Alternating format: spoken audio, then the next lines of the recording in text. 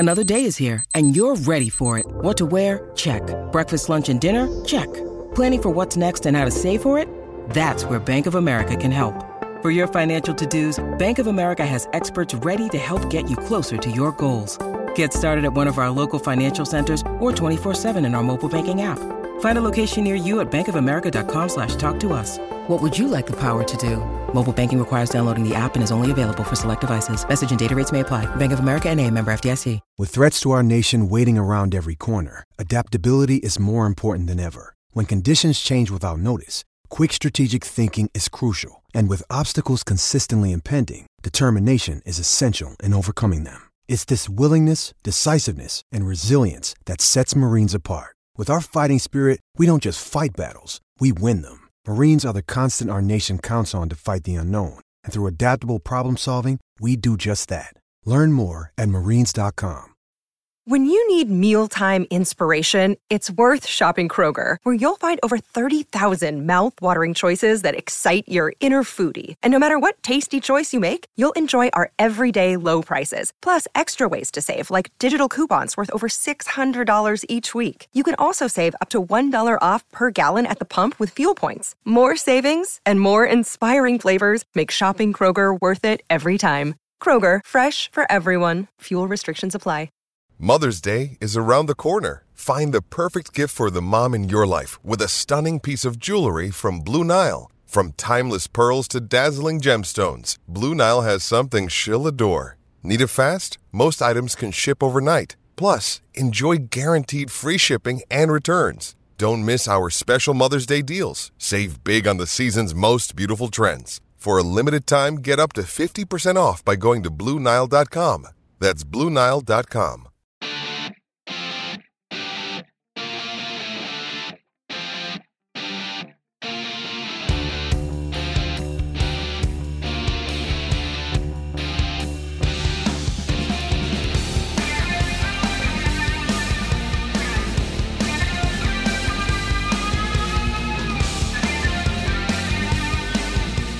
Hello, everyone. Welcome back to another edition of the Skating Penguin Network Mailbag. I am Garrett Bahana. Alongside me are my two tolerable, if not uninspiring co-hosts, Snail, Robbie Noggle. We're back to answer more of your questions that you submitted to us earlier in the week at the Skating Penguin Network Twitter account. And, well, without further ado, let's dive right into it. We have 10 questions that rounds out the mailbag this week. Question number 1 goes to Robbie. Question 1 comes from Brian, our loyal question asker extraordinaire. Does anyone else here think it's absolutely ridiculous that originally the NHL would not allow Marc-Andre Fleury to wear his custom designed mask that honored his wife? Brian says that was a complete joke. Robbie, what are your thoughts on the whole Mask-gate saga between Marc-Andre Fleury and the NHL? I mean, of course it's ridiculous, but it's the most NHL thing imaginable. I mean, is it not? I mean, this goes back to last season and the fallout from the Pride jerseys and all the inane, stupid rules they put on the books this year. I mean, we're talking about this was a Native American Heritage Night. He wasn't even wearing this for the actual hockey game. He was wearing this in warm-ups. It was designed by an indigenous artist, and it was going to be auctioned off for charity. And the NHL, in typical NHL fashion, took a gun, pointed it directly at its groin area, and just started popping. It's the most NHL. I did believe it when I read it, but it's one of those things that, like, it's believable, but, like, you just, like, how did this happen again? It is the most NHL response to a non-controversy that I've ever seen. Again, this is a league that allowed a franchise to bury sexual assault allegations, never penalize them anything worthwhile, and reward them with the number 1 overall pick in the NHL draft. And that's just like the bare minimum of what all we're talking about here. It's stupid. It is just the most NHL response to a non-issue imaginable. And at the end of the day, Fleury and the Wild called the bluff, and the NHL, as it always does, whimpered away with his tail between its legs and did absolutely nothing. There is like the same thing that happened to Travis Dermott when he put the rainbow tape on his sticker earlier this year. Nothing happened because at the end of the day, the people that run the NHL are complete cowards. They always have been cowards. And until something changes at the top, it will remain an old boys club in the worst way possible. Thankfully, Fleury just said, screw it, wore the mask anyway, and nobody was hurt. He wore it for warm-ups, auctioned it off, and the last I checked, it was the highest price item that was available. And it's a beautiful mask if you saw it or not. It is a beautiful mask. And honestly, if you wouldn't have told me it was for Native American heritage, I wouldn't even have known. It wasn't like it was a copy of like a Native American headdress or something like that. But I mean, it's just the most NHL response to the most non-issue topic that possibly come up. And it's just another example of them just shooting themselves in the foot because they have nothing better to do. Question number 2, again from Brian here. Thoughts on Alexander Ovechkin's comments about him and Sid's rivalry? And I believe this is in reference to a piece by Rob Rossi in The Athletic, basically interviewing both of those about their rivalry throughout their careers.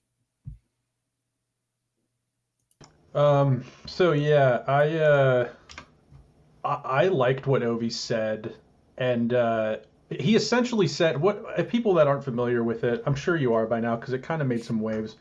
Ovi essentially said that him and Sid saved the NHL, and I have to agree. I agree with his comments, and I mean, look at where the NHL was at when they came into the league. They were coming out of a lockout, for Christ's sake. They not only they came out of a lockout where I guess like the NHL wasn't necessarily in like, the NHL was going to continue whether Ovi and Sid came into the league. It's not like they were about to fold. But I mean, it couldn't have been two better people coming into the league. They came in with high expectations and they delivered, and they were just them being in the same conference, same division, like that. I mean, you couldn't have drawn it up any better. They went head to head multiple times a year, and their playoff battles. And we're looking at this. I mean, what is this, 18 years later or whatever? And they're still, Ovi's chasing Wayne Gretzky's goal record. Sidney Crosby is a top 5 player in NHL history, and he's still going. And he's at a historic rate right now for a 36-year-old. Influencing, and both of them influencing and just capturing the hearts and minds of not just hockey fans, young and old, but sports fans as well. There's like no ifs, ands, or buts about Ovi's statement saving the league. I think that they put millions, if not billions, of dollars in Bettman and the old boys club's pockets. Mario Lemieux benefited greatly from Sidney Crosby. I mean, it's just it was an overall win, and just the way that the cards fell with them being drafted, one in Washington and in Pittsburgh, you couldn't have drawn it up any better. So just to put a sweet little bow on it, I agree wholeheartedly with Ovi, and I love the fact that he has the stones to come out and say something like that, because sometimes the NHL can be so reserved. These players can really just be robots out there. They don't want to, especially this younger generation, they don't want to make any waves. They don't want to draw any unnecessary attention to themselves. Ovi's never really been that guy, going back to when he had the yellow laces and the tinted visor, putting up 65 goals a year. I just love it. I love when these older players come out and they're not afraid to just be themselves. And I agree. I'd be curious, did either of you have any issue or qualms with what Ovi said, or do you guys wholeheartedly agree as I do? I absolutely loved it. I don't want to repeat everything that Snail just said, but Ovi has never been afraid to really speak his mind on a lot of issues that pertain to the league. And the fact that he basically came out and said, it's me and Sid, we were responsible for saving this entire league. Like Snail said, they weren't in danger of really going under, but they came in at just the perfect time coming out of that lockout, giving the league the shot in the arm that it needed publicity-wise. And like Snail also said, they delivered. It's not like they came into the league and fizzled out as high prospects that never amounted to anything. Their careers have been intertwined because they've been so close geographically and divisionally speaking, statistically speaking.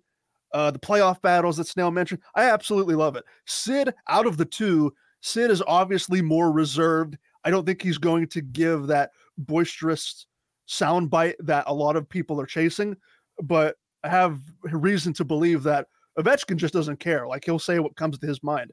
And for him to say it, yeah, I mean, I know Pittsburgh Penguins fans aren't massive fans. A lot of them aren't massive fans of the Washington Capitals or Alex Ovechkin, but I've said multiple times on this podcast, Ovechkin will go down as the greatest goal scorer in league history, the perfect rivalry and personal rival to Sidney Crosby. Just to put a bow on it. Yeah, absolutely loved what Ovechkin said, and I completely agree with him. Totally. Kudos to Ovi, and I kind of like where you're going with that, Garrett. That's like, yeah, we don't really like in Pittsburgh like Ovi, but this is like a bigger than like the rivalry thing. This is like a hockey thing, and it's true. I mean, like Ovi brings a lot to the rivalry between him and Sid, and it brings just overall to hockey in general. It's kudos to him, and I hope we get a little bit more of that attitude and players speaking their mind a bit, not afraid to take shots at the league and whatnot. Moving on here to question number 3 from our pal Brian. He asks, what would you choose if you could have a non-conventional animal as a pet? Non-conventional animal. Well, I guess like that would classify anything that's not like a goldfish, dog, cat sort of thing. I thought about this question a lot heading into this mailbag, and I still don't have an answer. Garrett, do you have a dog or a cat? Do you have any pets? Yeah, I have a dog and a cat. Okay. For my parents, my family's been dog people for my entire life, and they rescued a stray cat last year. So a dog and a cat right now. Non-conventional animal. I will say,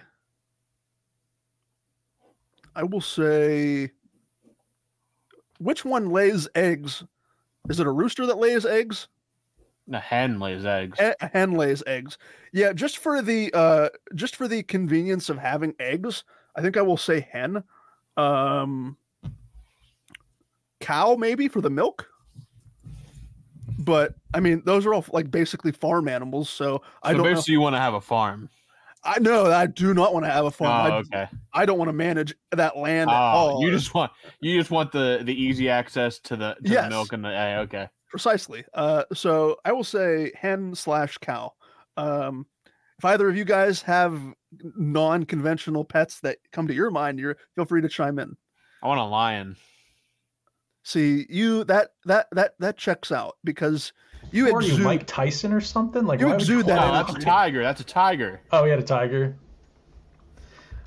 I don't know. It'd be kind of cool to have like a sick bird of prey, like an owl or a falcon of some sort, like a bald eagle, just like the post up on like the peak of your house roof. Yeah. Nah, bald eagle is too polarizing. That's a signal of like patriotism in America. It's not what I want. I want something stealthy. I want something equally as lethal though. Maybe something like a peregrine falcon or a barn owl maybe. That just sits on my shoulder. As you record the podcast, yeah. That'd be so. What a presence I would have. Alrighty. Question 4, going back to Robbie here. This question comes from Brian. Robbie, what's the best chirp you've ever heard?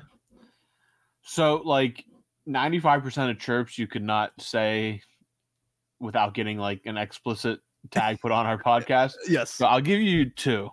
Wait, quickly. Is this chirps that we've heard like that have been chirped at us, or chirps we've heard in regards to like hockey? Like I'm going to say in regards to hockey. In regards to hockey, yeah. Yeah. So one is between Patrick Waugh and Jeremy Roenick. This was back in the late 90s. Roenick was basically jawing at Waugh through the media, And Waugh's basic response was, I can't hear him. I got my Stanley Cup rings clogging my ears. Just a classic. I mean, Roenick never won a cup.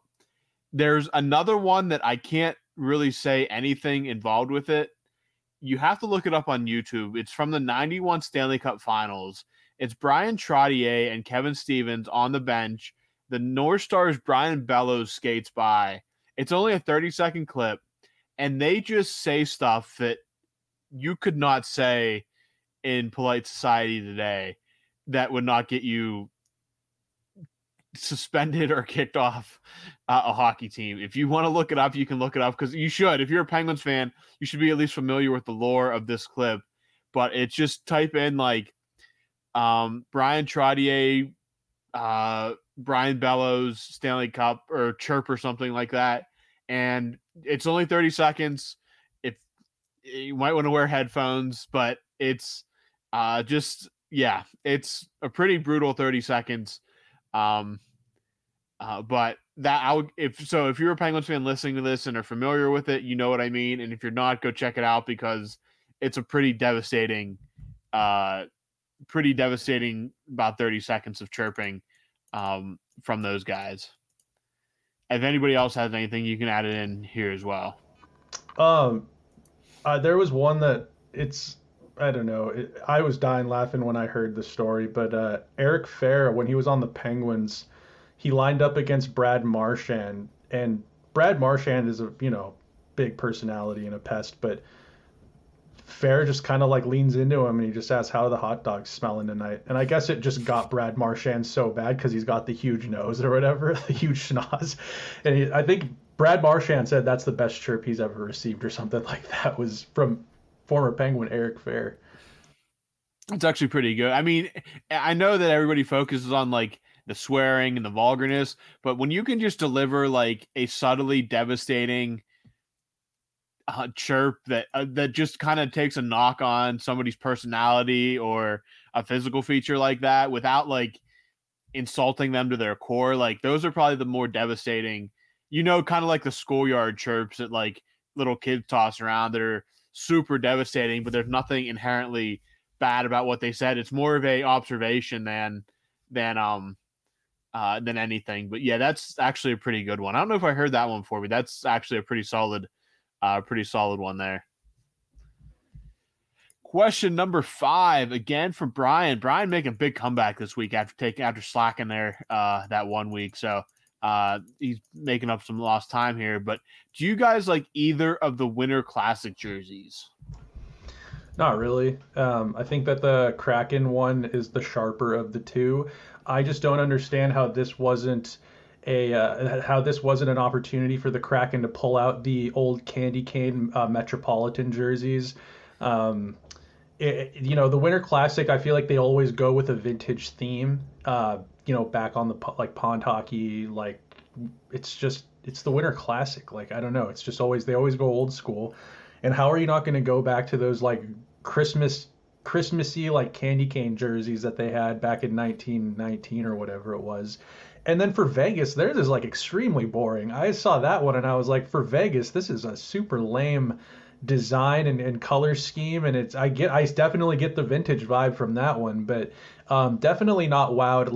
Like I said, Seattle has the sharper of the two. Very underwhelming to me, but I don't know. Just like the Seattle Kraken season, very underwhelming. So I'm curious what you guys have to say about the Winter Classic jerseys. The thing I will say about it is I love that they market the Winter Classic about like they use buzzwords like heritage and history, and they pick these two teams who are the two recent teams that have come into the league. So, I mean, for the Golden Knights, they do have a Stanley Cup in their what is it, 7-year history now? 6 or 7 year history, and the Kraken made the postseason last year. Like from a design standpoint, as I switch over to this tab, looking at them, there to Snail's point, they kind of have that Metropolitan theme, but I know what he's saying in terms of like maybe the color scheme, candy cane color scheme. It's kind of there, but they don't pull the trigger and go all the way with it. Vegas I like the color scheme. I there's something about that that creamy sort of color, I guess, if that's a way to describe it. May not be the most appealing way to describe it, but I like the V for Vegas. I like how that is designed. I like the gold accents. I like both of these jerseys. I would never buy either of them, but for what it is, the Winter Classic, I could vibe with either of them. Robbie, any input? I definitely, if I had to pick one to wear, I would definitely prefer the Seattle one. I just think it's a nicer uniform. The Vegas one, it just does not do it for me. The V, it's been a joke online, but the top of the V on each side makes it look like it's giving you the middle finger. The 2 points that stick out, it kind of looks like it's whipping you up. It does. It just, the Vegas one did not do it for me. The Seattle one, I think I know what they were trying to do, but like you said, going old school and honoring the heritage of the Metropolitans was probably could have been a home run, and unfortunately they didn't do it. But again, when you have two teams that have been in the league for like a collective 8 years, you don't have much to choose from. But the Vegas one, it seemed like they tried. Again, Seattle at least had a heritage concept to work off of in the Metros, but Vegas was really running on nothing. So I could see why Seattle's worked out a little bit better. Yeah, I mean, not the worst, not bad, but just I thought a huge missed opportunity for Seattle there. But yeah, they they got the stripes going, whatever. Hopefully it's just not a dud of a game because I think I'm going to that game. So. Oh, sweet. I also hope that Seattle's just so soft, man. Like it's gonna I hope that there's tailgating. Like I want to go get drinks at I want that tailgating experience where you're crushing Rainiers at 11 a.m. and got the grill going in the parking lot. But I don't know. Seattle disappoints me sometimes. Anyways, you got a bunch of tech hungry tree huggers over there. Tech hungry. I don't even know if tree huggers necessarily fits the mold of Seattle anymore. To be totally honest, it's really definitely it's all about tech out here for sure. The tech, big money. Could create my own podcast just ripping on my own hometown. Question number 6 from our pal from across the pond, I think, Kim Larson. Kim asks, if you could choose the color for the home jersey of a new NHL team, what color would you go with? The first color that came to mind was purple. I absolutely love the Los Angeles Kings throwbacks where purple is the primary color and they have, think of yellow and white accents. Think of the color palette. Like the teams, you see blues, you see grays, you see orange, you see red. All of these major primary colors are put to use in just about every jersey besides purple. Purple is that one color, and I think it would pop on the ice. I would go with a darker shade of purple. Almost like the Baltimore Ravens, for those who are familiar with the NFL. I just, when I think of the colors around the NHL, you just don't have purple. The Kings from time to time will wear those like 60s throwbacks, but if they went primary, if those were their primary uniforms, I'd become a secondary Kings fan just for those uniforms alone. So purple would be my color. If we want a round table, if anyone else has any sort of input, purple was my color, but if anyone else has anything they want to add, go ahead. I actually kind of agree with you. Like purple, I was thinking when I saw this question, I was thinking about some of the unique. I'm a big lacrosse fan, box lacrosse fan, and in the NLL they have some unique colorways. And when you said purple, I thought of the Halifax Thunderbirds, which that's one of my favorite teams, and I love their color scheme. It's like it's purple with a little bit of orange in there, and then maybe like another shade of purple, but it's very. I don't know. Like I think of like very arena sport-esque kind of colors, like very like high vis, and I think like I think that would look good in hockey too. Maybe something like high vis. What about like I know the Islanders kind of incorporate, and I guess the Oilers have orange. I was gonna say, what about like some high vis, like some orange or some like construction yellow thrown in with something? Or what about this? I was surprised. Seattle. The Mariners and the Seahawks, to an extent, more so the Seahawks than the Mariners, I've noticed that parts of their uniforms have that like lime green or green aspect to it. Snail's like, nah, cut it out. But no, like I'm gonna hear me out. Go with like lime green as the primary. Like you want to talk about popping colors? Boom. I was watching the Seattle Seahawks over Thanksgiving. I think they were playing on that Thursday, the Thursday primetime game, and they were wearing those like really vibrant green uniforms. I was like, you know what? I call it the Xbox green uniform. Yeah, oh, that's perfect. That's a perfect way to call it. So yes, Xbox green, purple. Also, first. the color of the Seattle Sounders. The Seattle Sounders jerseys are that Xbox green. The Dallas Stars have, like, I think in the past they've worn like a that same color green too. I think as like a alternate. I think you're right. I think you're right. I mean, yeah, what about the whole high vis thing? Like, I think that construction gear, Monster Energy, Xbox green, like, why not? Take me back. With that, we will go to question 7, also from Kim Larson, as we switch over to Robbie here. Robbie, how would you rate Erik Karlsson's first month plus on a scale of 1 to 10, where 10 is the absolute best? I will give him an 8. I think that, slow start adjusting to a new system, but he's more than made up for that. He's been just about everything is advertised. What could make him better? Anything to make the power play better at any point, anything just in general. I can't dog him too much for the defense because we knew he wasn't coming as a shutdown defenseman. We knew his defense was not going to be spectacular. I'm grading this specifically on what we were sold and what to expect. And if the power play would tick up, then he'd probably be at a 9.5, 10. But the power play right now just is so bad, and he's a quarterback on it. 5-on-5 offensively has been spectacular, especially this last month. He's really taken off and really kind of taken over the role that we all expected him to play. But the power play is still just so bad, and as the quarterback of that, he has to be dock points for that. So if we can get the power play back on even terms, then we can maybe look back at sometime at the All-Star break and regrade this. But for now, I give him an 8 out of 10 just because he's mostly what we were sold, and just got to get that power play going. So quickly, Robbie and Garrett, I'm putting you on the spot here a little bit.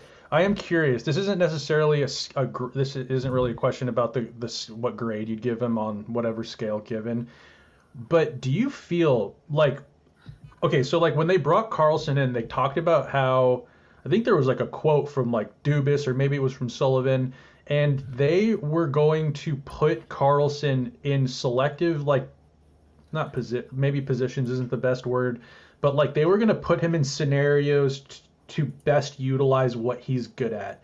But looking back in Karlsson's career, whether when he was captaining the Sens or when he was in San Jose, the offense ran through Karlsson. He was kind of like a free-flowing entity out there, he was kind of this wandering rover of a defenseman, and truly the offense kind of ran through him. It really involved him.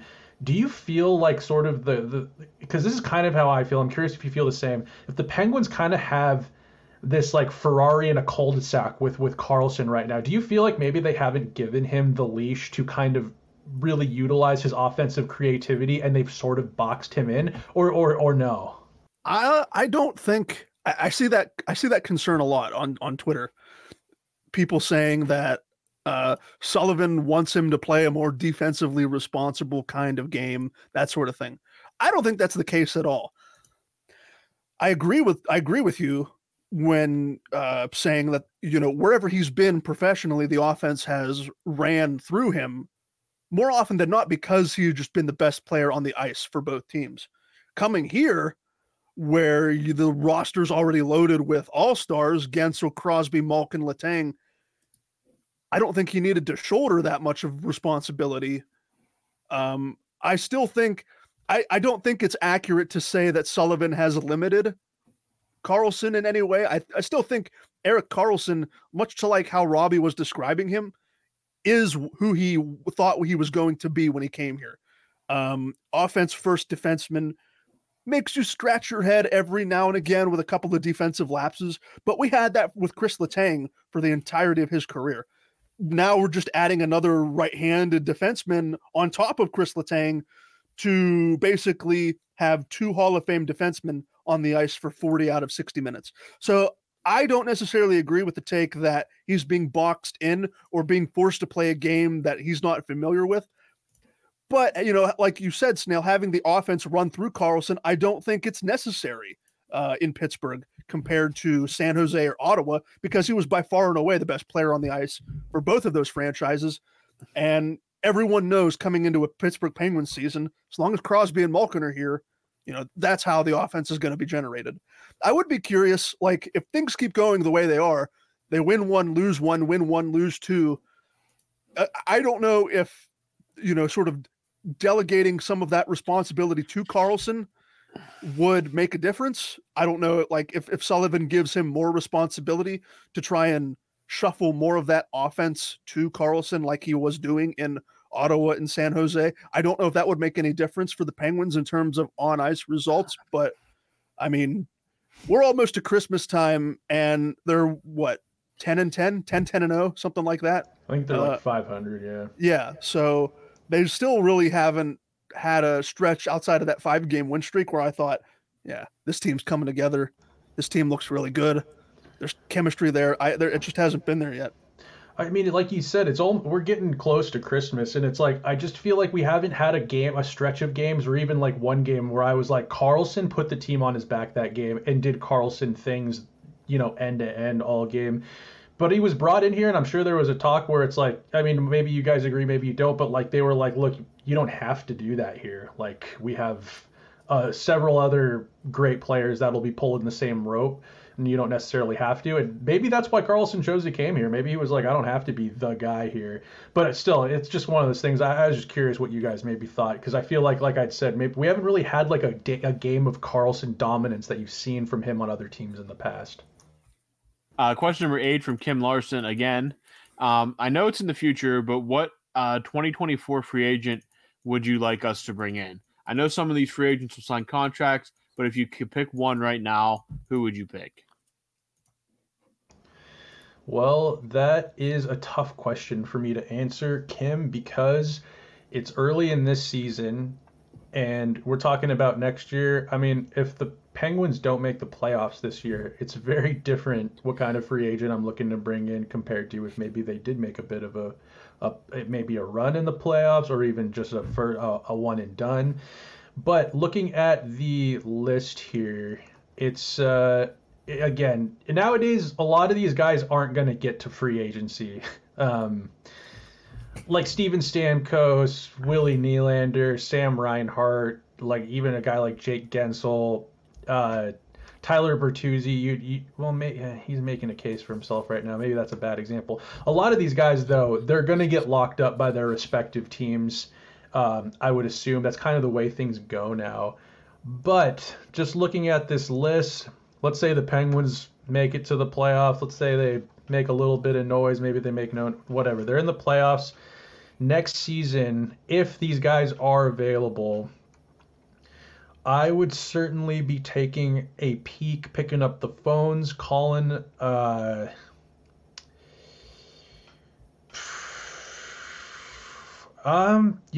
about Sam Reinhart? He's having a hell of a season, and he's been he was good back in Buffalo. He would look good on Gino's wing or on Sid's wing if Rust ended up wanting to slide down. I think that he's a solid right winger, and he can really he can really do some damage offensively. He's a good top 6 guy on the right side.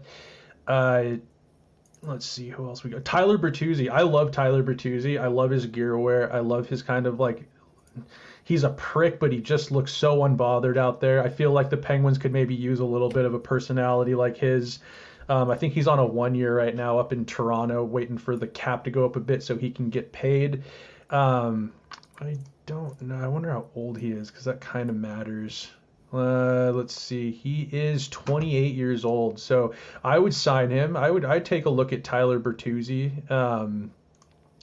So yeah, let's see. Maybe a Reinhardt, maybe a Bertuzzi, and then I see that the Penguins have they got their right side set, but that Brett Pesce is going to be a UFA. Would it be an embarrassment of riches to have a guy like Brett Pesce playing third pair minutes and probably killing penalties for you? I'd like Max Domi. Max Domi, same thing as Tyler Bertuzzi. He's up there in Toronto on a 1-year kind of prove it deal.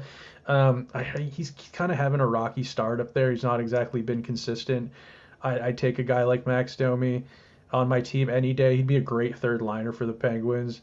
Let me see, just quickly looking down this list. Yeah. You know who I would take too? Great fourth or third liner is Tyler Mott. I don't know if you guys know much about him. Love his game. Love the way he plays. Always kind of wish the Penguins took a chance on him, but it seems like every other team in the Atlantic has called for his services. Yeah, I don't know. Is this guy? Let me see quickly here. I think I saw his name. Boko Imama. He's just a tough bastard to play against. He's not going to light the lamp for you, but he's that kind of like gritty fourth liner I take on my team. And he could keep the Tom Wilsons off, keep the Tom Wilsons and the Tanner Jeannots at bay. So I don't know, maybe some of those guys. Do you guys have any pending UFAs that you have circled on your wish list? No pending UFAs, but it would tie in. My response would tie into the next question, which was going to be my question anyway. We don't even have to read the question. The question comes from Logan Krenke. If you could think of one perfect, realistic trade that Kyle Dubas could pull off before the deadline, knowing what the Penguins actually need, what would it be? So I was looking, I think The Athletic just put out their early 2023-24 big trade board. And I was looking through it, and most of the players on that list were like defensemen or goaltenders. There was one player that caught my eye that I think realistically could work given what the Penguins need. When healthy, we know that they really don't have to touch the top six, assuming Rickard Rakell can kick it into gear eventually and start scoring some goals. If not, well, then we have an entirely different issue on our hands that we weren't anticipating coming into the season. So we know the two things that have hampered the Penguins this season. The power play is issue number one. The bottom six depth is issue number two. The person that I think Kyle Dubas could bring in will not necessarily fix the power play woes, but will give the Penguins much needed depth down the middle and in the bottom six / top nine. That player is former Calgary Flames first round selection Sean Monahan, who I believe is on an expiring contract with a cap hit of just $1.985 million. So just under $2 million. I believe he is with the Montreal Canadiens this season through 22 games, 6 goals, 7 assists, 13 points. In 703 career games, Monahan has scored 224 goals for 492 points. So the offense has definitely been there. However, I will say that the offense has really slowed down in recent seasons. His last double-digit goal season came in 2020-2021, age 26 with Calgary. He played in 50 games during the 2020-2021 season, 10 goals, 18 assists, 28 points. The following season, 21-22, just 8 goals in 65 games. The following season after that, 22-23, 6 goals, 11 assists, 17 points in just 25 games played. And like I said, so far this season with the Canadiens, in 22 games, 6 goals, 7 assists, 13 points. So there's definitely an offensive touch there. 6'2", 196. So he's a bigger guy. I'm not going to say he's going to throw the body around every time he gets out on the ice. But here's a guy who is not devoid of offense, who you could plug in the bottom six, maybe third line center, fourth line center. Ideally, I think he would be a better third liner than a fourth liner. But given the Penguins' salary cap constraints, a guy who's on a contract under $2 million salary cap hit, like, it's perfect. He has an established record of scoring goals. Looking at some of his more advanced metrics, looking at possession stats, he is a career 55.9 Corsi 4 percentage player, a career 55.3 Fenwick 4 percentage player. Anything above 50%, again, that means that your team is controlling the puck more often than not. with that player on the ice. So decent possession player, certainly a player who has built a reputation for putting the puck in the net. Again, I will say that the scoring and the points have almost fallen off a cliff in recent seasons, but earlier results in Montreal this year point to Monahan having something of a resurgence. Six goals, 13 points in 22 games. I would give Montreal a call given the Penguins' lack of real bottom six depth. And well, with that, we'll go to question number 10 as we wrap up this mailbag with Robbie here. Question 10 comes from Edward Beckham. Robbie, let's generalize here. What are some of the biggest rivalries, in your opinion, across the NHL? The great thing about sports, especially a sport as old as the NHL, is you have rivalries that have been built over decades and decades and decades. Just off the top of my head, you have with the Penguins, you have the Flyers and Capitals. I'd argue that you'd even throw the Rangers on that list as well. Boston, Montreal, a super historic rivalry. Montreal, Toronto, Toronto, Boston, super historic rivalry as well. Chicago and Detroit was a historical rivalry, and so was Detroit and Colorado, a major rivalry as well. Your newer teams have, we'll say have less rivalries, but all your California teams hate each other. Vegas and San Jose, especially when they were both battling out, they were both very good in the early years of Vegas's franchise. Those were some absolute lightning charged rivalries, especially with like Kane and Reeves, how much they absolutely loathed each other. The Battle of Alberta between Calgary and Edmonton is obviously a big one. Hoping that Seattle and Vancouver can foster a nice rivalry, given they're so close, they play in the same division. Hopefully, as those two teams get better and have more consistent success, they can really turn that into a rivalry. Hopefully, here in the next couple of years, those two sides find a way to meet in the playoffs, because that seems where a lot of these rivalries really come from, is when you meet in a playoff series. Philly and the Rangers is big. The Rangers and Devils is another big one. Any of your original six teams are going to generate a lot of great rivalry hype just because they've been around forever. But I mean, there's so many across the league, and the longer they go along, it seems like the more heated they get. So there's definitely no lack of rivalries in the NHL. Dude, an underrated one that I was waiting for you to say that you didn't is I was watching some old games the other night. Dude, Chicago, St. Louis, like early 2000, like late 2000s, like yeah, whatever, Shy, St. Louis. And did you say the Battle of Florida? I did not. That one that it was in my mind originally, and then it kind of slipped as I was naming other ones. Just recent years, but now that they got that Kachuk down there, yeah. Snail would cream his pants over Kachuk if he was on the Penguins. Oh God, I'd be Jersey guy. I'd have a jersey of his on. I think Kachuk, his dad, he and Mario, I can't remember if they're friends or if they were rivals on the, I can't remember. I don't know if there's history there like there is with Ty Domi or not, but the Domi Lemieux friendship, I don't even know how did that even come to be? They never is that just like a Team Canada thing, or like are they? I don't think they ever played on the same NHL team. No. But I have a photo saved in my phone. It used to be my background on my phone. It's old Ty Domi with his boiler, and he's in Penguins. He's in a locker room, and he has a Penguins jersey on with like his like Toronto Maple Leafs like blue pants and a blue helmet, but he's got like the yellow Penguins like practice jersey on, and he's clearly just sitting down from like being on the ice for some sort of skate. It's just an awesome photo. I hope before the Max gets. I'd like to see Max in Pittsburgh. I think you guys have said that before too. It's been long speculated. Yeah, I'd take any Kachuk on the Penguins too, for Christ's sakes, like this, because I'd take Walt right now on the fourth line over Jeff Carter. Your favorite? Oh God, yeah. I'd take Robbie on the fourth line. Yeah, that's right. Robbie getting the stamp of approval from the grinder of our squad. That's what we like to see. Yeah. As we that'll do it. That'll wrap up this edition of the Skating Penguin Network Mailbag for Snail. For Robbie Noggle, I have been Garrett Bahana. Thank you so much for listening to this edition of the Mailbag, and we will talk to all of you again very soon.